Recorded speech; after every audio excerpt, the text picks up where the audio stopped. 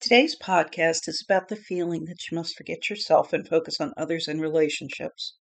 When I was growing up, I remember feeling like my entire purpose in life was only to serve people no matter any personal cost, never burden anyone, never inconvenience anyone in any way, or even cost anyone anything.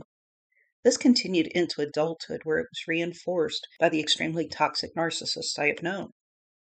The result of this was me believing some pretty dysfunctional things.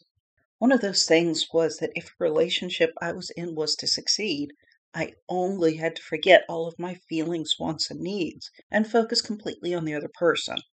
While this may sound utterly impossible to believe, I assure you it is quite true. I also can assure you that such dysfunctional beliefs are ingrained in many victims of narcissistic abuse. If you are someone who has thought this way, I'm speaking to you today. Whatever any narcissist told you that ingrained such beliefs in you is utterly wrong. You aren't responsible for other people. Of course, doing for others is good, but not to the extent you hurt yourself. By doing too much for other people, you're distracting them from God and focusing their attention on you. When they have a need rather than pray, they'll simply expect you to meet that need, which in a way makes you a God in their life. This isn't good. It also isn't healthy to be so completely self-reliant. That's a trauma response that stems from being hurt too much by other people. I know I struggle with this myself on a very regular basis, so I have a lot of experience in this area. God made human beings to need relationships, to need other people. A relationship with Him should be first and foremost, of course, but we also should have healthy relationships with other people. Healthy relationships involve two people being there and doing for each other. There's nothing wrong with accepting help from someone. Whether the help is someone giving you money, doing something for you, or helping you to do something, none of this is bad. As I said, God made people to need relationships. You aren't burdening anyone or inconveniencing them. You are not a problem in any way. Don't believe this lie that the narcissist told you.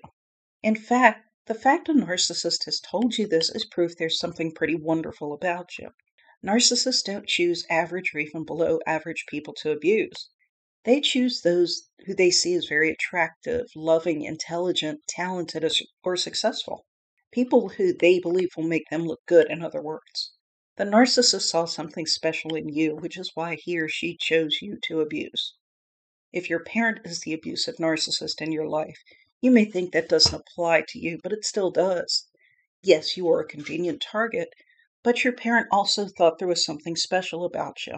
When you have moments where dysfunctional thoughts like I have mentioned come to mind, then please remind yourself that these thoughts are wrong. They were planted there by someone who did so only for self-serving purposes, not because these things are true. You have all the same rights as other people have, no more or less. You are worthy of expecting to be treated with love and respect. You aren't a burden to anyone, and anyone who truly loves you appreciates the special person that you are. Thank you for listening to my podcast.